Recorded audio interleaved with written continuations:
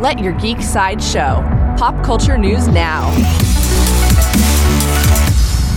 Hi, this is Andrew, and here are your pop culture headlines. New from Marvel. Marvel announced a brand new series called Marvel Studios Legends. The series will revisit some of the most iconic moments from the MCU, one character at a time. The series will begin with 2 episodes, with Wanda Maximoff and Vision streaming on January 8th.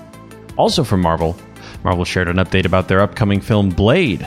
They confirmed that Blade will star Mahershala Ali in the title role. There is no further news about Blade at this time. Coming soon from Disney. Disney has shared a release date window for the Guardians of the Galaxy 3.